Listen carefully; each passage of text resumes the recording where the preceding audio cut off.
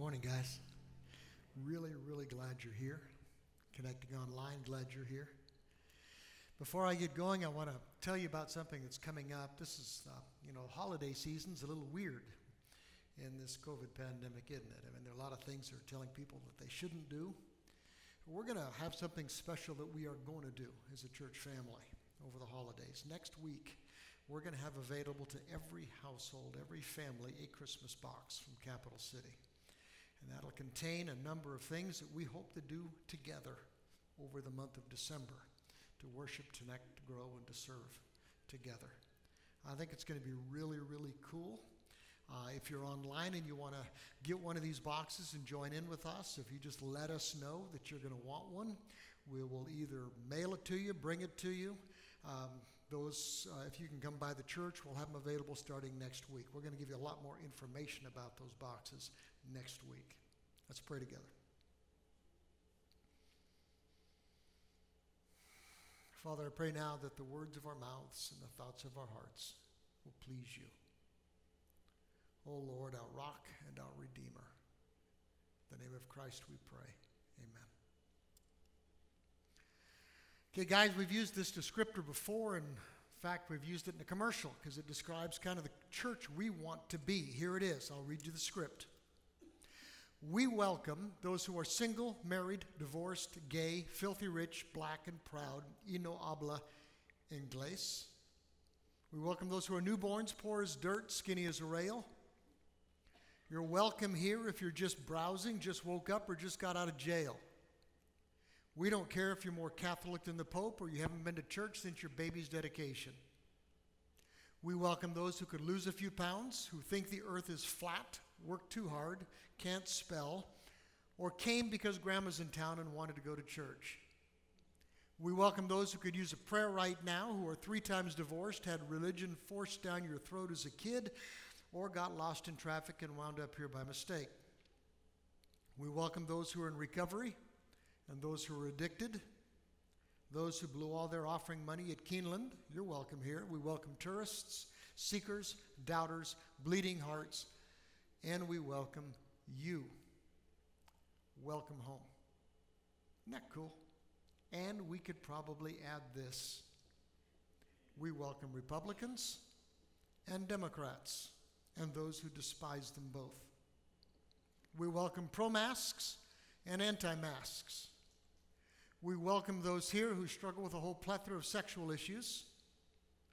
We welcome those here who have an arsenal in their basement and those who think they're crazy.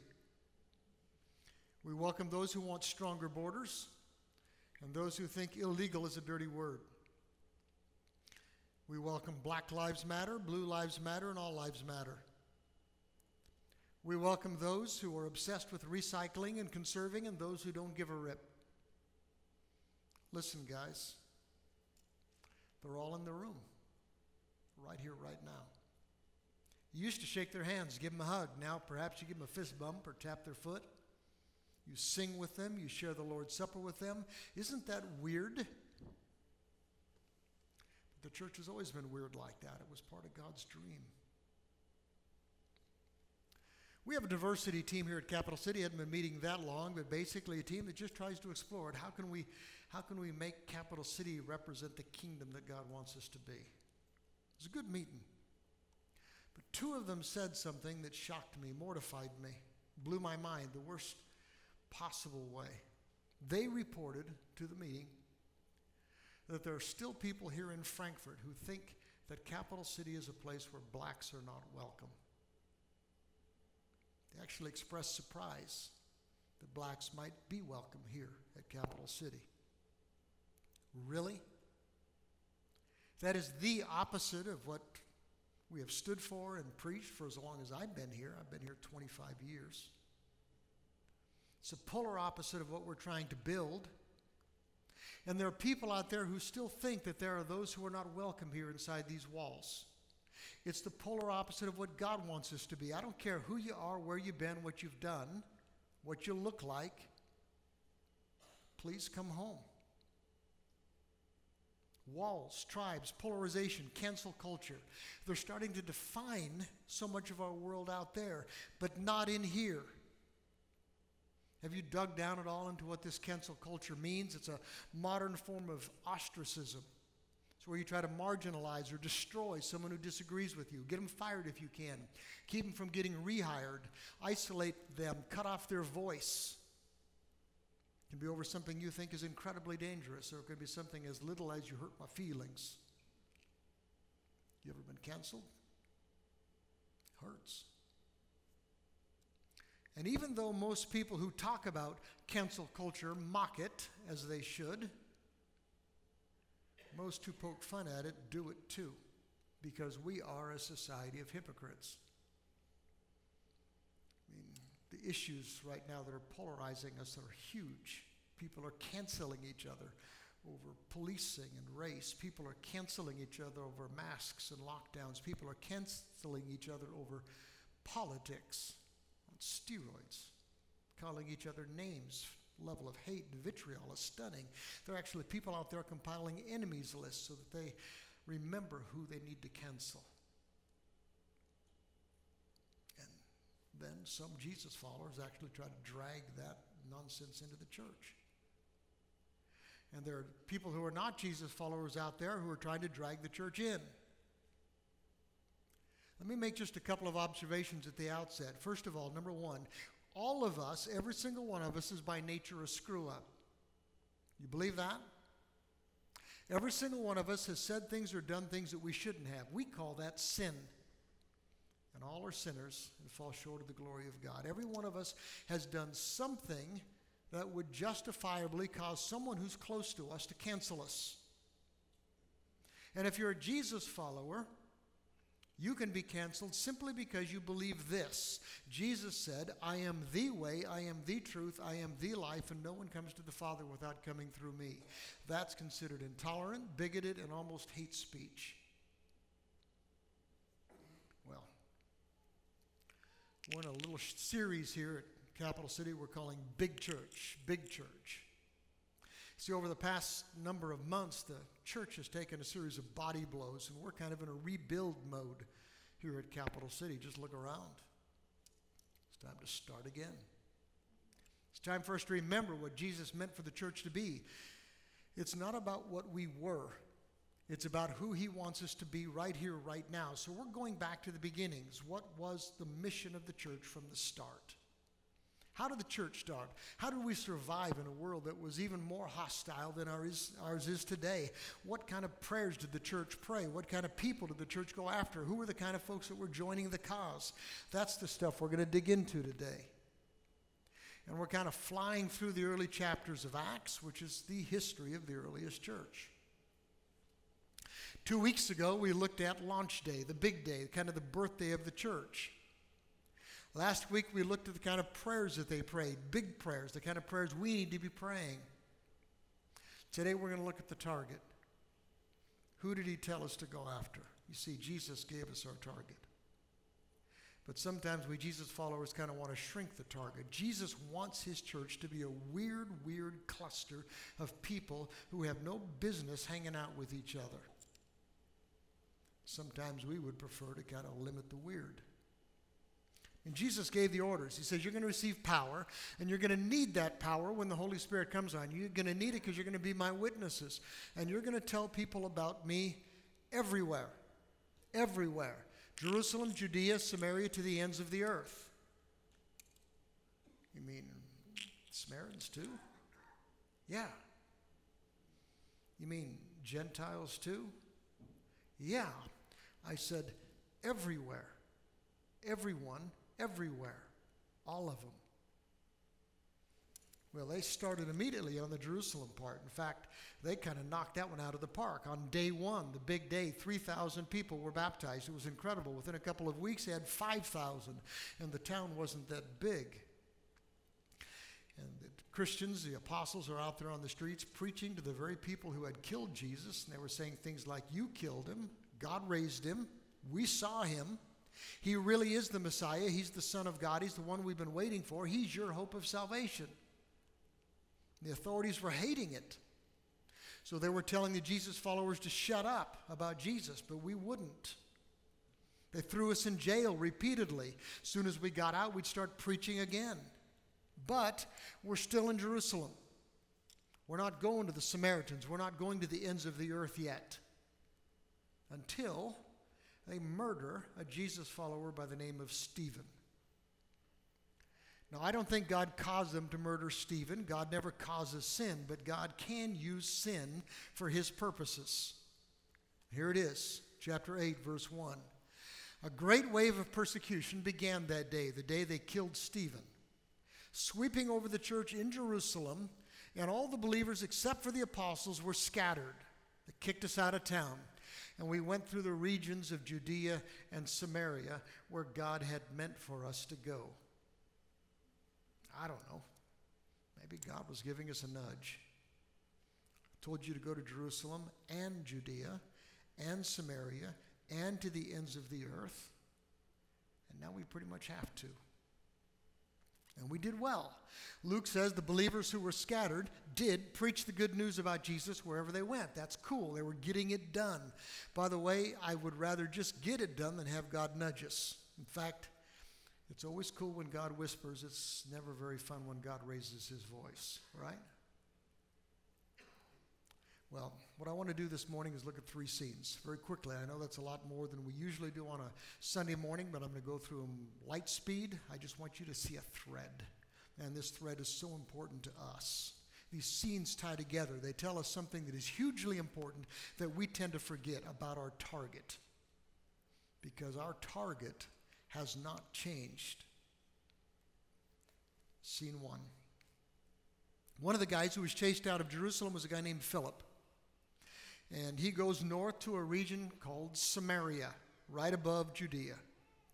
Now, I can understand why Philip would go to Samaria to escape from the authorities. The Jews hated the Samaritans hated the Jews, so the Jewish authorities aren't going to follow the Christians up into Samaria. What's harder to understand is why the Samaritans would listen to Philip when he told them about Jesus. I mean, Jesus was the Jewish Messiah. And he's up there telling him he's their Messiah too.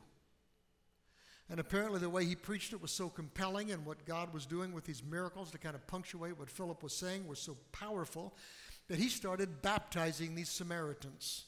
And God was all excited. The home church was not. Samaritans? You want us to let them in? Are there people you hate? Literally hate. Maybe an ex. Maybe the person who got you fired. Maybe it's somebody who hurt one of your kids. Have you ever hated a whole class of people? Any of you guys despise blacks? Muslims, maybe? Any of you old guys? This used to be a problem. A lot of our old guys would harbor this antipathy for Japs. Let's bring it closer to home. In our world, there are Democrats who hate Republicans. Republicans who hate Democrats. They would literally cancel each other if they could. They would ruin their lives. Is there anybody who, if they were to come into this room, you'd be tempted to get up and leave? Well, let's go here. Is there anybody that you kind of hopes is going to burn in hell? Someone who's hurt you that badly. Especially somebody close to you. Those are the Samaritans. I don't have time to unpack it, but what Jews thought of the Samaritans was that, and what the Samaritans thought of the Jews was that hatred, antipathy, loathing. And Philip is up there inviting them into our church. Got to say that with a grin on your face. So the church sent Peter and John north to check it out. But Peter and John are starting to get smarter. And they're smart enough to decide this: if God wants these guys in, we better not push them out. Listen, guys, if God wants them in and you don't, then you need to allow God to do some surgery on your heart. And he's good at it.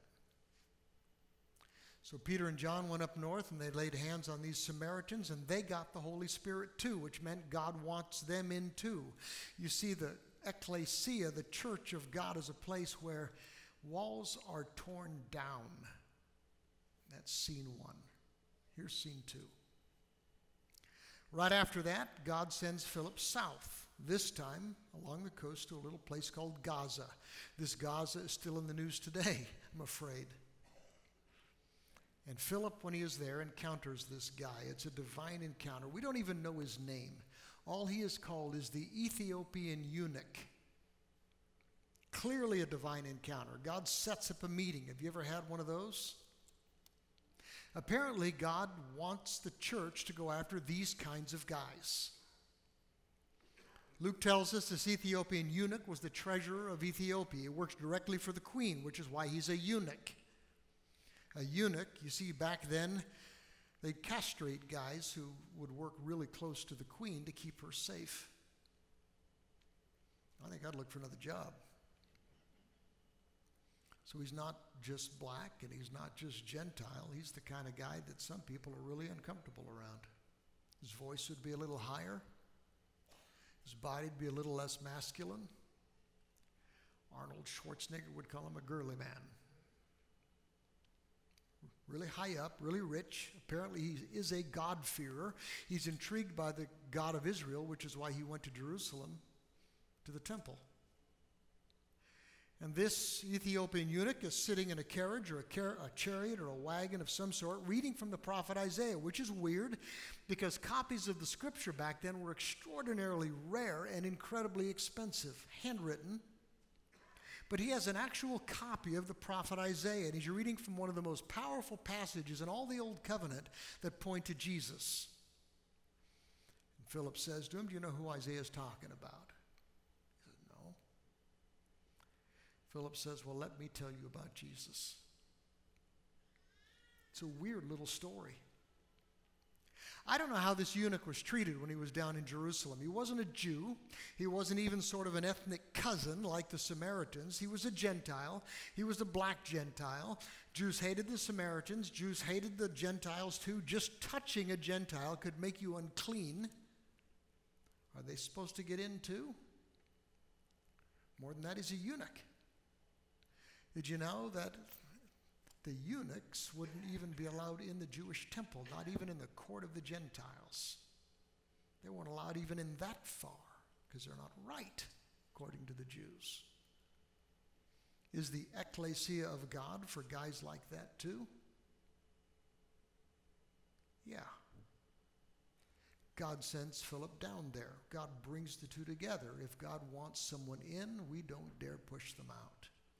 If God wants somebody in and we don't, then he needs to do some surgery on our hearts. He wants them in. So this Ethiopian eunuch gets baptized too. Here's what's strange. He just disappears from the story. Kind of disappears. First Gentile convert that we know of.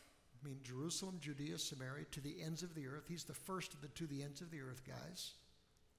He gets baptized and then he just disappears from the story. What happens to him? We don't have a clue. I wonder why.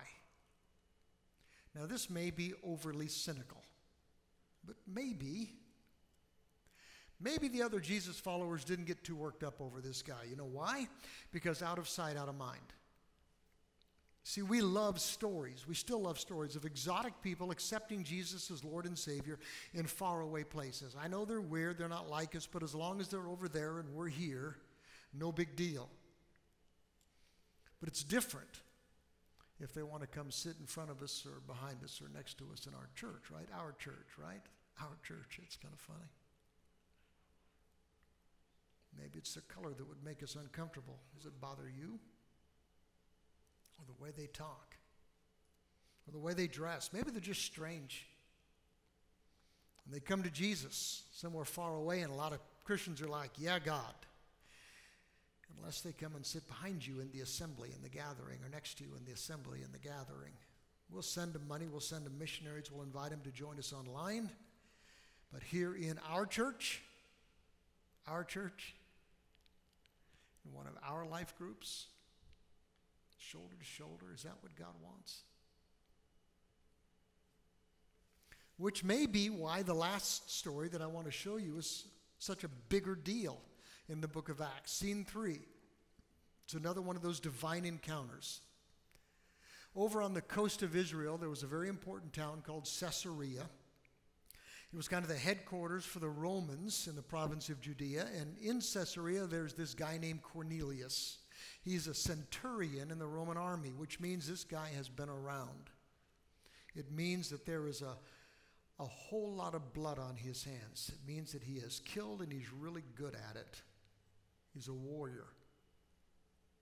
Also mean he had some power, some authority. He'd been at least a captain in our army, and depending on what kind of a centurion he was, maybe way higher. And, Luke tells us, he was a very religious man. Go figure. Like the Ethiopian eunuch, he was intrigued by the God of Israel, and he worshiped him in his own way. Well, somehow this Cornelius gets this message from God. An angel tells him, God is pleased with your prayers. God is pleased with your works of charity, and he's ready to answer you. Now, send some guys to Joppa to look for a guy named Simon Peter. Meanwhile, down in Joppa, God is working on a guy named Simon Peter. Now, Peter was a pretty solid Jew. He was a Jesus follower, an apostle, but still a pretty solid Jew. And Jews did not hang with Gentiles.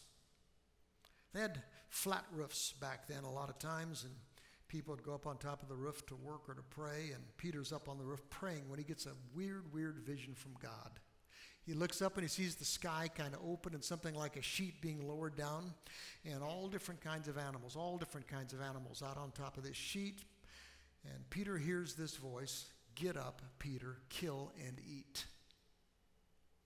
Now, if God had said that to one of the rednecks in this church, we'd have a wild game feast, and there'd be really good eating.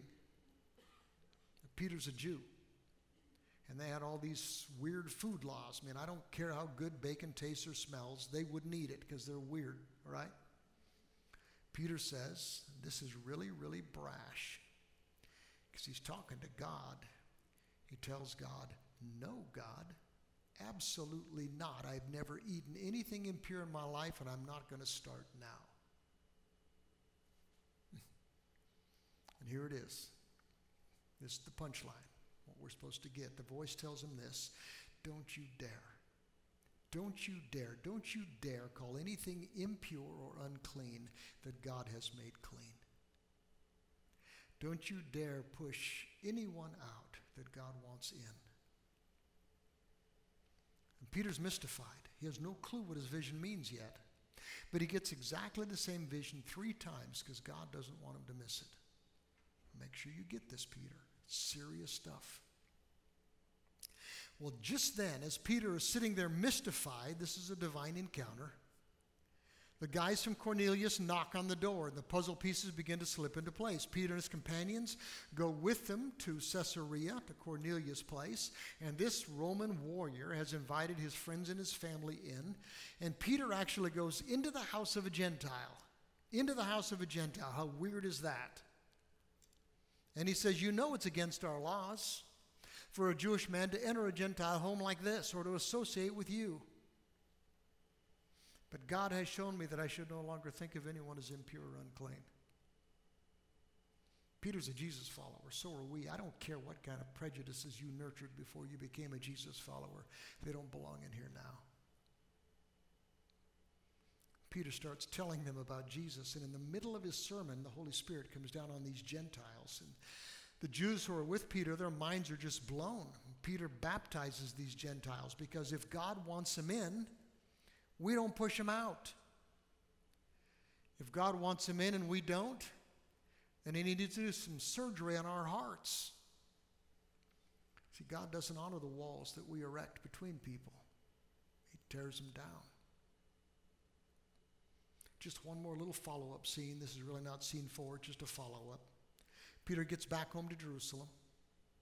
Some of the other Jewish Jesus followers start criticizing him. What are you thinking, Peter? I know we're Jesus followers, but we're still good Jews. And there are peoples that a good Jew just doesn't hang with. And you're in his house, and you're eating his food. And here it is. This is for us. Right here, right now. You ready? God says, don't you dare call anything unclean that I have cleansed. This is my house, says God. and I want them in. And then Peter says this, since God gave these Gentiles the same gift that he gave us when we believed in the Lord Jesus Christ, who was I to stand in God's way? Who was I to stand in God's way? Who does anybody that would dare stand in God's way? Now I wonder, there's no record of anyone getting upset over the baptism of the Ethiopian eunuch.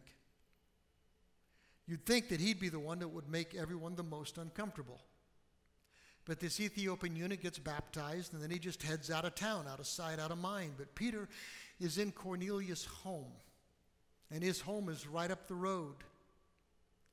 And how is it going to make you feel if Cornelius and his family and his friends show up at our church next Sunday? It sits behind you or in front of you or next to you, maybe once in your life group. Jesus said, you will receive power when the Holy Spirit comes upon you. He's talking to us too, guys. And he says, you're going to be my witnesses. You're going to tell people about me everywhere. Jerusalem, Judea, Samaria, to the ends of the earth.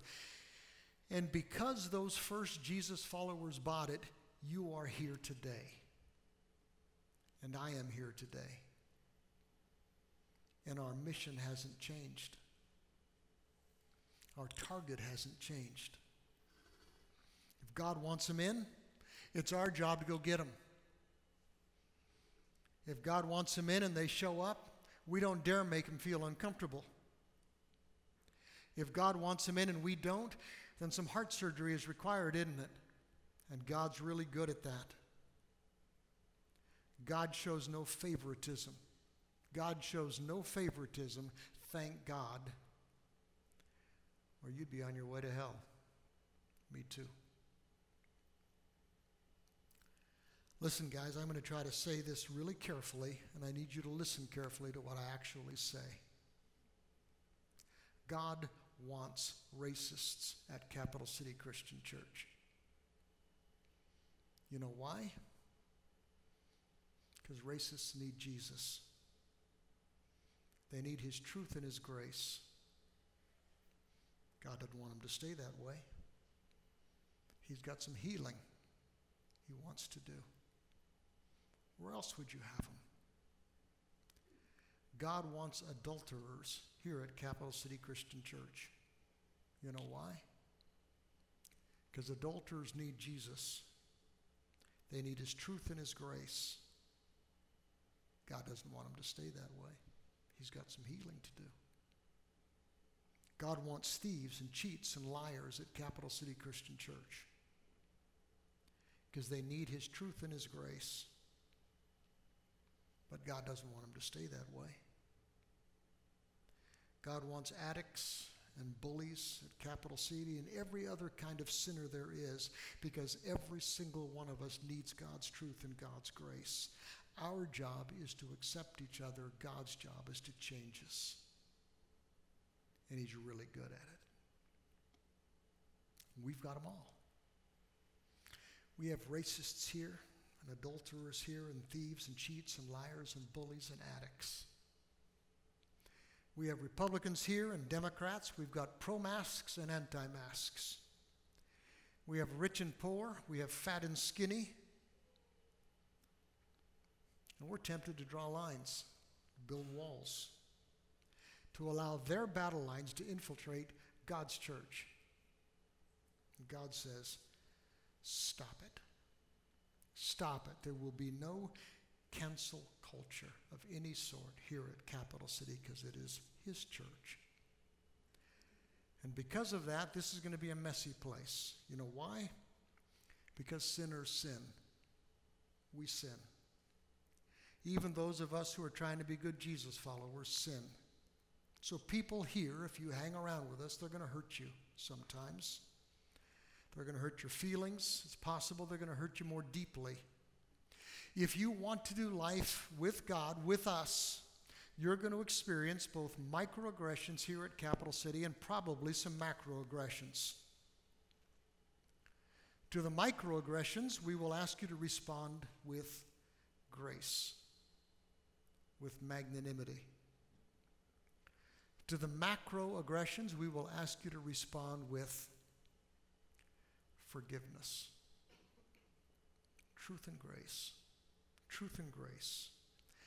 And this church will be a magnificently weird cluster of people who have no business hanging together, dragging each other to heaven, and dragging as many people with us as we can. Isn't that cool? Every week here at Capital City, we take this Lord's Supper together. It's huge for us. And this Lord's Supper isn't just about eating a little tiny piece of cracker and drinking a little tiny cup of juice. That just makes it a snack. What makes it the Lord's Supper is what's going on inside of us. Now, the Apostle Paul had to deal with a cancel culture church in the first century, a divided church. He says, I hear that when you come together, there are divisions among you. And then he says this is huge. He says, so, because there are divisions among you, when you come together, it's not the Lord's Supper that you eat. It's not the Lord's Supper you eat. Yeah, they're going to eat the bread and they're going to drink the cup. But he says it's not the Lord's Supper. In fact, he says, for those who eat and drink without discerning the body of Christ, and the body of Christ probably means the church, they eat and drink judgment on themselves. Guys, it's really easy to be hypocrites. We're good at it. Most of us Jesus followers try to present ourselves one way here in this room, around this table. But oftentimes we present ourselves differently out of this room, away from this table. We treat people differently outside these walls. Listen, God won't honor what we do at this table if we're not trying to honor each other outside this table. So this is a time to ask God's forgiveness, to beg his grace, and to make a vow to start living as Jesus followers. The Apostle Paul said, I received from the Lord what I passed to you. The Lord Jesus, on the night he was betrayed, took bread. When he had given thanks, he broke it and he said, this is my body, which is for you. Do this in memory of me.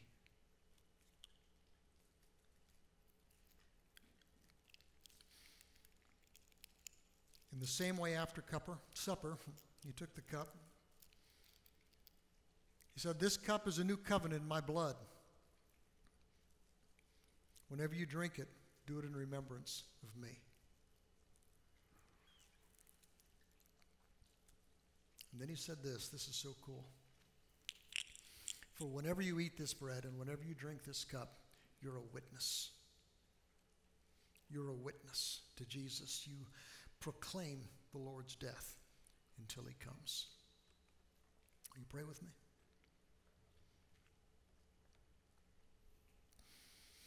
Father, for your grace, we give you thanks. For the wisdom and the courage to be children of God in a world that desperately needs you. We just beg you to pour it out on us, to strengthen us. Father, help this church to be the place you want us to be. I pray that you'll help us to be a beacon of light in a world that so desperately needs your truth and your grace. In the name of Christ, we pray these things. Amen.